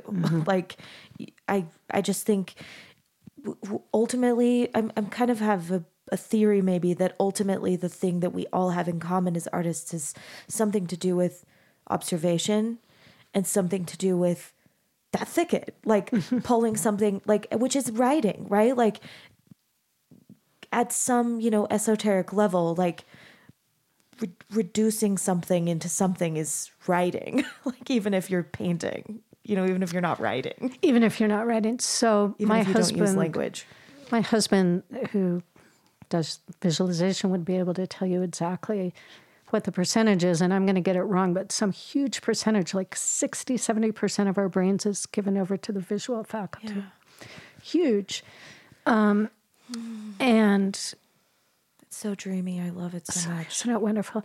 So here's the other thing, that those visual centers, if you describe something in language, like so much depends upon a red wheelbarrow glazed with rainwater beside the white chickens, that wheelbarrow and the chicken image will actually light up the same visual center in the brain that would light up if you were actually looking at it. I didn't know that, but I know that. But you know that, right? That so these are the so things. True. That's, in fact, I talk in The Stranger about that inner eye, right? Yeah. The retina of the brain that is actually the thing that constructs the image that we're seeing. So I'm looking at you, but I'm not seeing you. I'm seeing the image that is being generated in this teeny, teeny, teeny place in the brain that we were only able to see, I think, in the 90s. but we knew it was there. We talk about the inner eye. Yeah. Right? Oh, I love it. So your work feels visual. Do you want to say anything else about that? Do you, like the feeling of being like a visual artist as a writer? Ooh. Because I think of myself as being such a thinky, right, sort of abstract artist, I don't think about the visuals so much when I'm doing it, except that I so much live on my eyes. Yeah. I mean, I just live that way. And here's maybe the ironic thing. All that practice when I was a young poet in making images that I then abandoned, I didn't abandon it. Right. It stayed with me. I just learned how to make those images in a way that tucked was, in or something. Yeah, in a way that's totally natural to the way that I experience the world. So those poems were not natural to the way that I experience the world. But having learned to do that thing with language, even though I thought that I pushed it away from me, it's like when I say I want my students to have all the tools, right? It still is with me. Right. Okay, maybe this is a weird question, but I have been wanting to ask you this. I've been wanting to ask everyone who I know who specifically works with language. So I've been having this distinct feeling lately, like I've always known since I was a child that I'm not really interested in other languages. Like maybe that's just me, but I am very interested in English. And I almost have this feeling that like learning another language will make me like not know English as well. And I love English so much. I love every single thing about it. I love thinking about the way that sentences make like different words kind of mean different things. I love thinking about like the connotation of words and the things that you can bring into a sentence without bringing them into the sentence with the connotation.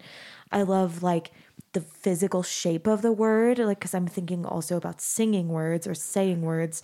Sometimes I love the way that the actual characters like look in a word. I feel like I'm like thinking about like English and English characters in like such a way. And I'm curious, like, in what ways do you think about language, like in these kinds of oddities? So I'm curious, do you sing opera? No, never. I mean, I did in high school, but my degrees are in jazz studies, and the music that I write is like alternative pop, like just artsy pop. Yeah. So how do I think of that? I studied French from the time I was 6 years old until I was in college.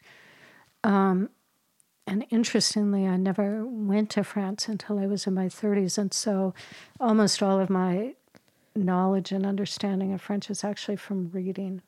I read pretty fluently, but it takes me 2 weeks in France before I can really have a conversation to get, it's different neural pathways, right? Neural structures. But there was a time when I was studying French when it suddenly became apparent to me, and I was probably 12 or 13, diagramming sentences. I would have dreams about diagramming sentences in French. Yeah. I was learning how to do it in English. When I realized that French was actually illuminating English for me. Yeah. And then I had Latin, and just from traveling, I have smatterings of Spanish and Italian and German. And it is true that you can get mixed up. I was in Mexico, and like I said, my Spanish is very minimal. But with my parents, and I was trying to have a conversation with the waiter in Spanish, and all of a sudden the whole table burst into laughter, and it was because I just put French, Latin, Spanish, English, and maybe also Italian into the same sentence.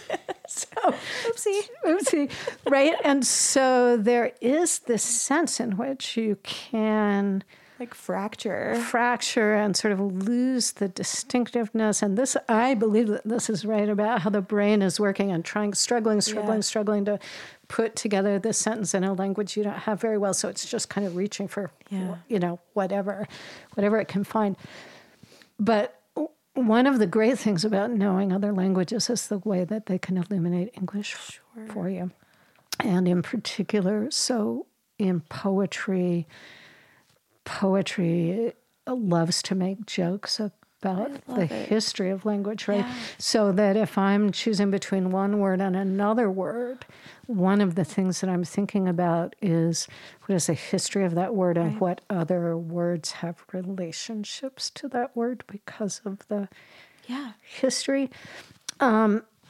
Even like non-etymologically, I feel like it's also just like if this word kind of sounds like this other word, you can do a little trick. Like I love thinking of language that way. It feels like, again, it's like it's similar to that thicket feeling of like it's like you have this big pool of things to choose from, and as you're assembling the thing, like it's so much more than these 10 words. Yeah. It's like a whole scaffolding of things. And again, another thicket, and the essay in The Stranger I Become in defense of distraction, right? One of the things that essay does is a sort of playful, I'm not going to call it deep, but a very playful dive on the words that have an etymological relationship to distraction. Right. And which in the essay turns into a way that I'm distracting myself so that I don't actually have to do the thicket. It's a metaphor. I love it. Yeah. Yeah. So I wouldn't either encourage or discourage. Maybe not a metaphor, just a pattern. A pattern, right? Another way to bring in a new lens. Yeah, a new lens, exactly. So I, like you, I'm totally fascinated with language, mostly with English, but English has this whole, English is like the pig pen of languages, right? It has all the other languages sort of in a penumbra, Latin and Greek, which most of the European languages do, but also German. French. So Malay. Much. We have Malay. I did not know that. Would love to know more. Some Indian languages, some Chinese. So where it is like this rolling, messy cloud. Oh, I love of it. Language. It's everything. It's just like sometimes I'll write a whole song just to use like a word that I think is like such an interesting word. I'll just think like, I've got to figure out a way to put that in something. Right. And so then the thicket is how do you get into that word and how do you get out of that word? And how do I make it connect with the rest of my entire concept record? Yeah. Yeah. Just like the game. It's That's my favorite. Thicket within the thicket. Right? The multi-layered thicket is where I want to live forever. Yeah. And just be a little thicket witch. Yeah. In my brain and in my garden. So you'll be down here sitting under your thicket, and I'll be up there sitting under my thicket. I just love it. And I feel like it's such a difficult thing to explain and a difficult thing for people to understand. I feel like I'm always trying to ask my guests about these kinds of things. And sometimes people are like, oh, totally. And sometimes people look at me like I'm just crazy. But yeah, it's amazing. Okay, I want to hit you with this last topic. Okay. So I frequently feel like this same thicket feeling. I feel like I'm trying to get at a puzzle of like solving something bigger, like solving my relationships, solving my family, solving like, a cultural problem. And I increasingly kind of believe that what we do as artists, these kind of creative endeavors, we're producing books, we're producing albums, we're producing paintings. But, like I said before, I think what we're actually doing is like observing, reflecting, cohesing. What's this word? Maybe focusing. Sure. Yeah. Yeah. And that maybe the ultimate purpose, and certainly this is what I believe at this point in my life, is to, be a better member of a human family, to understand other humans better, to be more empathic. And I guess I'm curious, what your thoughts are in terms of, what being creative or what being an artist means to you as a human, or means for humans, or whether you take your artistry like to and from your humanity with your students, with your husband, with your neighbors? I mean, I think that they're all part and parcel of the same thing.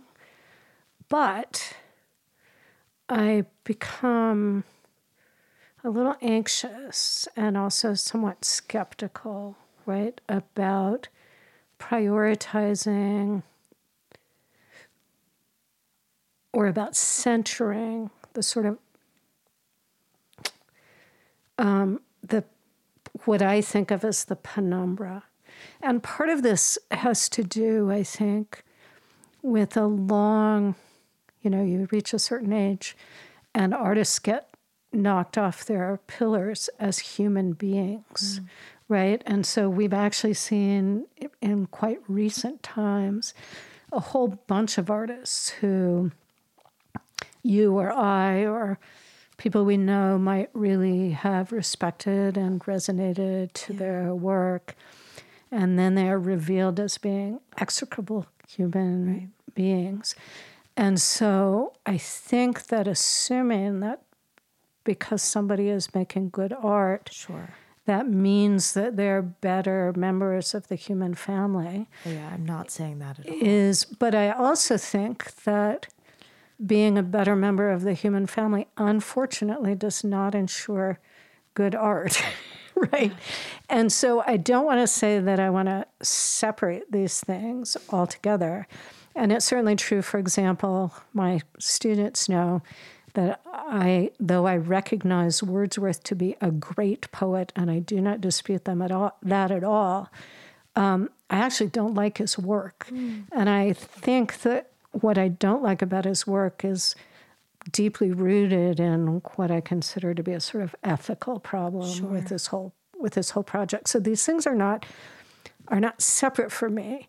So I just want to say that to begin with, okay. And then I do want to say that I think that even though I remain an introvert and maybe less committed to performing extroversion in spaces where I don't particularly want to do that anymore. I have less time than I used to have in the literal mortal sense of it, right?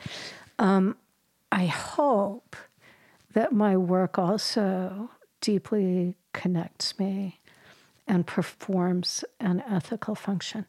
That's not what I'm thinking about when I sit down. Sure. That's your secret. That's not what. So I'm sure as heck not thinking about that lovely woman's dead husband when I sit down to write that poem. But I think that the fact that I'm able to say, I'm so glad she was able to use that poem in that way, is part of what I get out of the work and what she gets out of the work. And the fact that I don't need to tell her. Yeah. I think that's more what I mean. Like it's for you. Like making the art, it's not that it's it's for others and consuming it will make them a more ethical person. I mean, that may be or may not. I would say that that's someone else's, artful journey. And I'm a pretty firm believer that creativity is a muscle exercised both ways. We exercise creativity in the creating of things and also in the consuming of things. Yeah, absolutely. And so I do think that there's some, maybe a kind of generosity in saying, now this is done and it's not for me anymore. It's for whoever encounters it, right? Yeah. And that ability or willingness to sort of let it go into that is maybe an act of generosity. And then maybe the person who comes in and experiences it will have an experience that is transformative or helpful or ethical for them in some kind of way. I can't control that, but if that happens, I'm very happy. So with The Stranger I Become, I received so many notes from people who said, this really helped me. Well, actually, my memoir about my grandmother, Look Both Ways, a whole bunch of women contacted me and said, this was so helpful to me in thinking about my difficult relationship with the women in my I need to read that family. Because I have of women problems. Women, family, women. You know, it's hard to be a woman. It was even harder. Yeah. Harder then, right? And It's so hard. It's such a grief. And I think it's one reason that I try to seek out women who are older than me to interview and to, you know, have camaraderie with, because I feel a distinct like dearth of like female like people that I'm trying to head toward, you know? And I actually think it's easier to make those connections with the people who didn't raise you. Yeah. And that you're not raising than it is to, because those connections are so complicated and so difficult. But I had a number of women say, your book helped me forgive my mother. Yeah. My grandmother was a terrible mother, a very difficult person. And that wasn't my intention at all when I set out to write that book. But knowing that was a result is, for me, an incredible gift coming back. Well, I think about it in terms of like when we exercise this creative muscle again in both directions, what we're doing is we're cultivating a skill of like a paradigm shift. And I feel like that is so essential to being empathic, to understanding another person, or understanding that you'll never understand another person, which maybe is even more important of a skill. But to me, it feels like I don't know how to be an ethical member of society without working that muscle. Well, and it is the muscle of imagination, right? And we're never, ever going to fully understand another human being. But to put ourselves in the position where we are willing ourselves to be moved from the position that we're taking to a different position, which is totally what art is about, right? Is putting yourself first in that position of being able to be moved or to be transformed, and then out of that creating the vehicle for someone else to do that. I do think that that's an ethical special act. I think so too. That's what my newest record is about. It's called The Hallowed Wide, which is, you know, a sacred space between people, between peoples, between generations, and something that is hallowed and unknowable and still worth investigating, even despite it being unknowable. But that's definitely a topic that's like it's on my mind in this decade, perhaps. Maybe forever. I guess we'll see. And, you know, good luck on the mother stuff. Yeah, right? It is so complicated, and you're quite a bit younger, so I'm probably your mother's age. Yeah, my mom passed away when she was 52, but she's 20. Well, my life is a lot easier with her gone. Yeah, it's true. Yeah. But that's also heartbreaking. It is. Right? I've just been talking about this with my husband and some other, you know, close loved ones recently, that I feel like I've been no contact with my dad for 2 years, which has been really healing. In some ways, I'm still struggling more than I would like with that relationship. But I have just recently kind of been able to find room to remember some nice things about my mom, even just little things like, you know, just things that she would cook, or, you know, just ways that she taught me how to like do makeup, you know, just like simple kind of little things that I think before, like all the grief of the trauma was taking up so much space that I couldn't even like touch on those things. So I'm trying to be kind of open-hearted about that. But it is like a permanent grief, and it's weirdly gendered. Like it affects like the way that I interact with like all women, I think. So I don't know. I feel like I'm puzzling through it, but yeah. I think with my mother and also with my grandmother, and writing about my grandmother really illuminated this in some ways, that it can be hard for the new generation, which I used to be, and that now you are.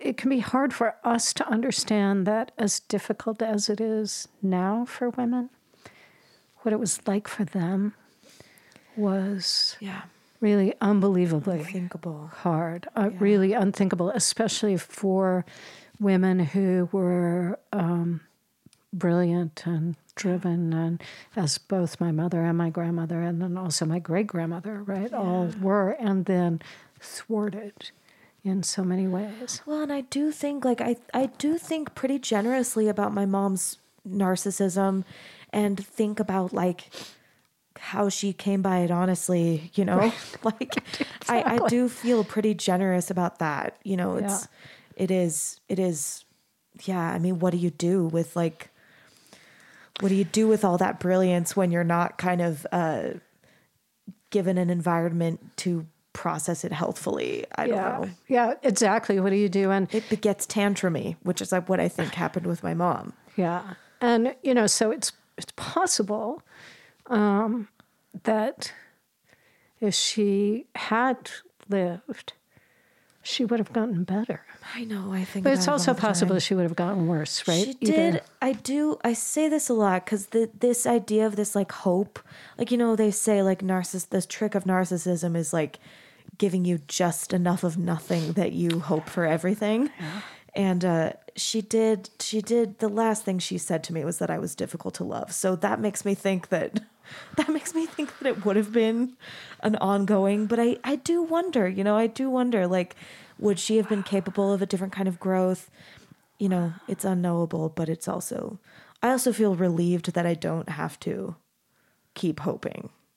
Right. And being disappointed, which is more likely what would have happened. And instead I can focus on, you know, I say this all the time too, like, when you have someone like that in your life that you're just chasing that love, it takes up so much space. And then I never had that space to focus on people who were right in front of me, like, you know, offering nurture or offering, you know, whatever. So it's radical acceptance, you know. Radical acceptance, indeed. So this is, I was loved. Yeah. And that is such a privilege. Yeah. Right? That's a beautiful thing to say. I think it's true. And in some ways, I also think my situation has left me a better teacher and, you know, a better spouse, maybe. Like, my husband, we were playing these gigs in Montana. My husband plays drums. He works for Texas Instruments. He has a PhD in materials science and builds semiconductors, but he also plays the drums, and occasionally we get to play together. And so we were in the car for like 18 hours together this weekend. And, you know, just talking mostly.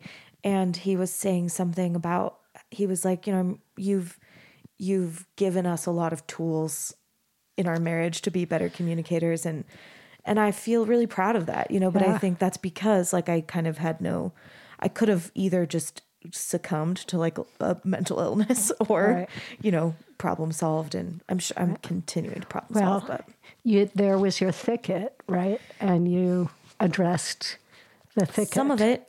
Yeah, some of it. Well, and these are sort of lifelong. Yeah. These are lifelong. I mean, if anything, I get confused if people don't love me. Yeah. I think. Well, I feel that way too. Yeah. Yeah. I also feel confused if people don't love me. I feel confused that my mother didn't love me. You know, like it's a lifelong confusion. Yeah. But I think that's also wholehearted, and that's just like this weird mystery, like, you know, feeling distinctly lovable and distinctly unloved. It's just, you know, what. But thank God that you felt lovable. Yeah. Right. I mean, so without comes that, and goes.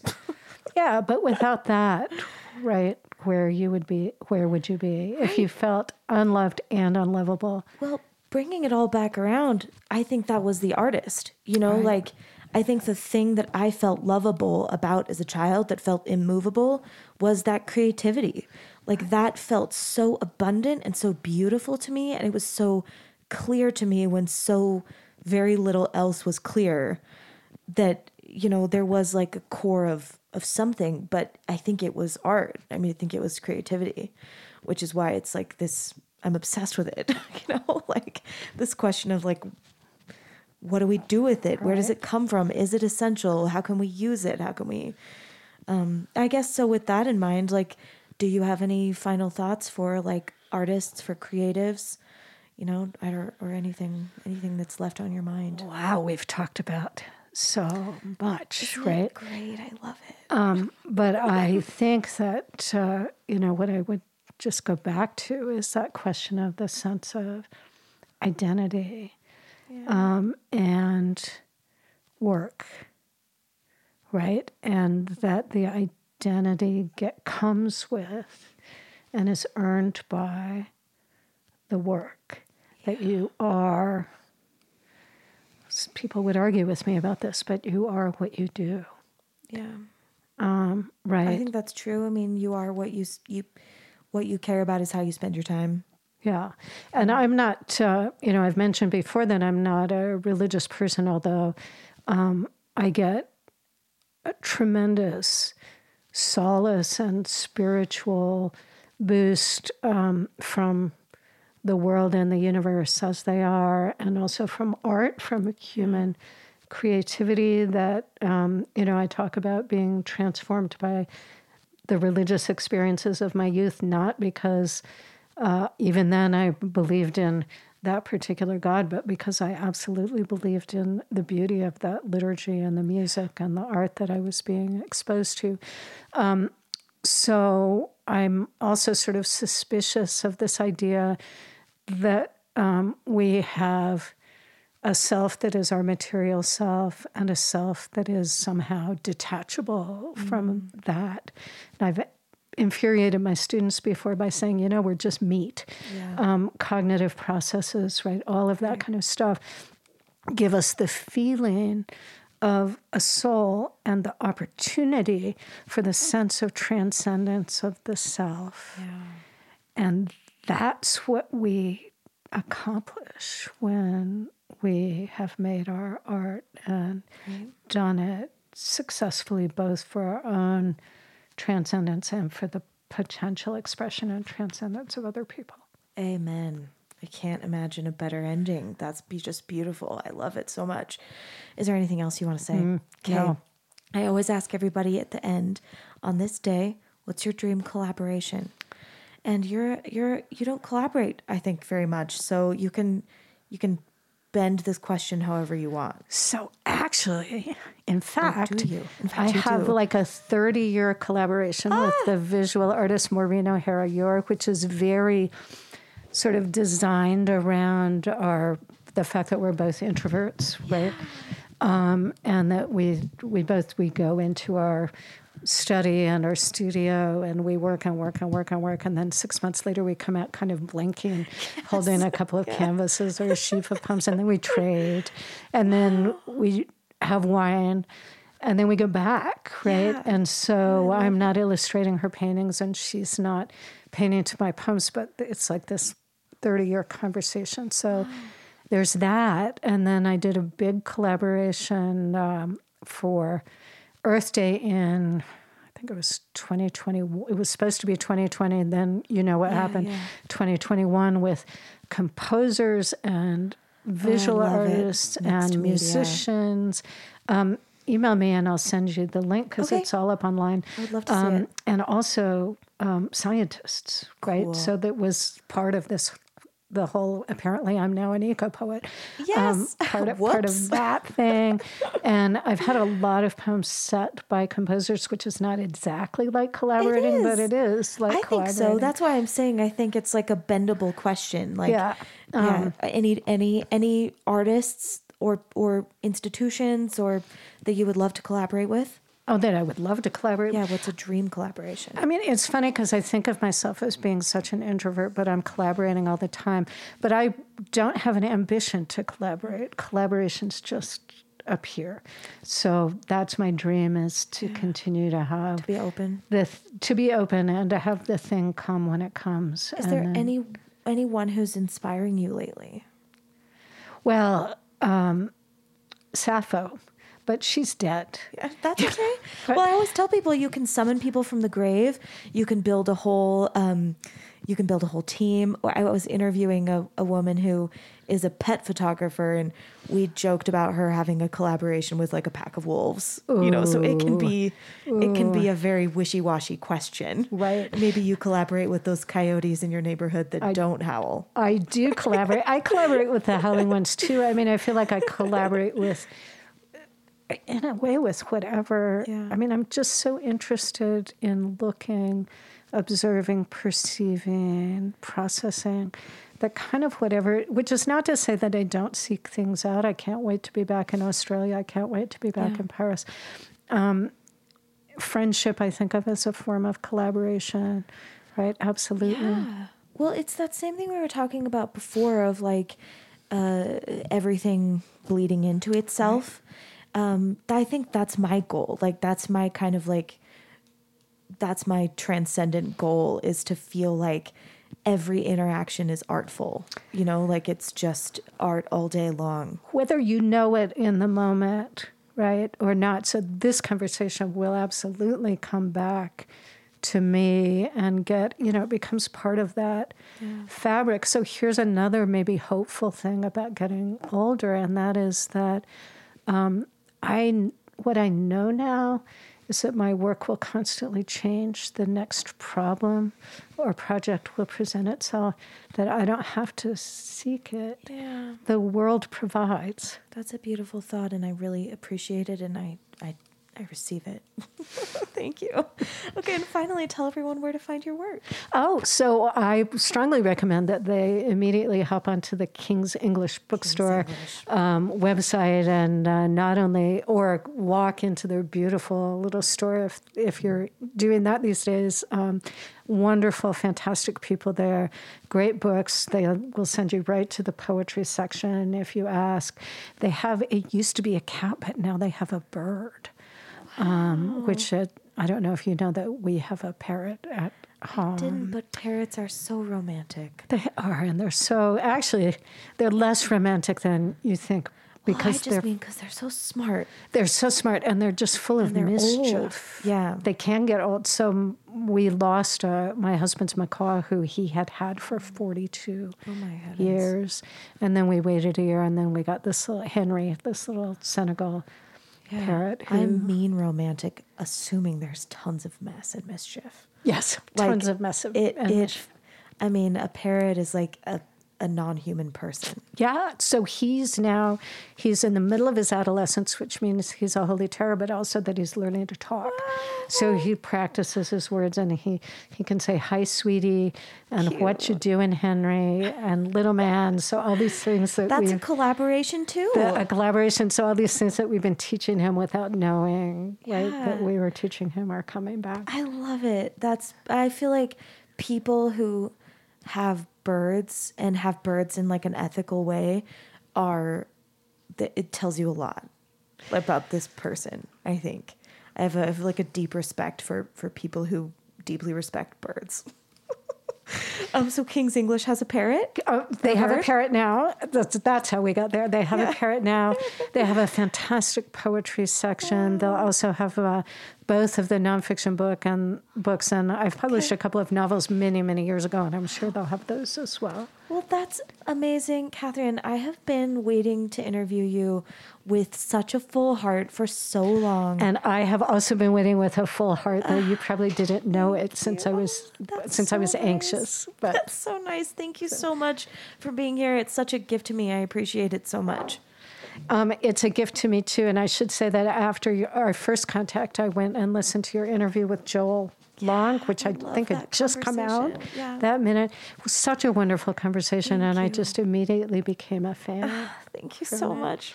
Thank you. That means so much to me. Well, thank you. This is a beautiful Wednesday morning. I appreciate it so much. It's my pleasure, and I hope we cross paths again. I demand it. Thank you. Thanks for listening to Artifice. Our theme song is As You Are from my album Masks, with artwork and merch designs by Sarah Keel. If you'd like to recommend a professional artist for an interview on the podcast, you can reach me through my website, emilymerrillmusic.com. That's EMILYMERRELL music.com.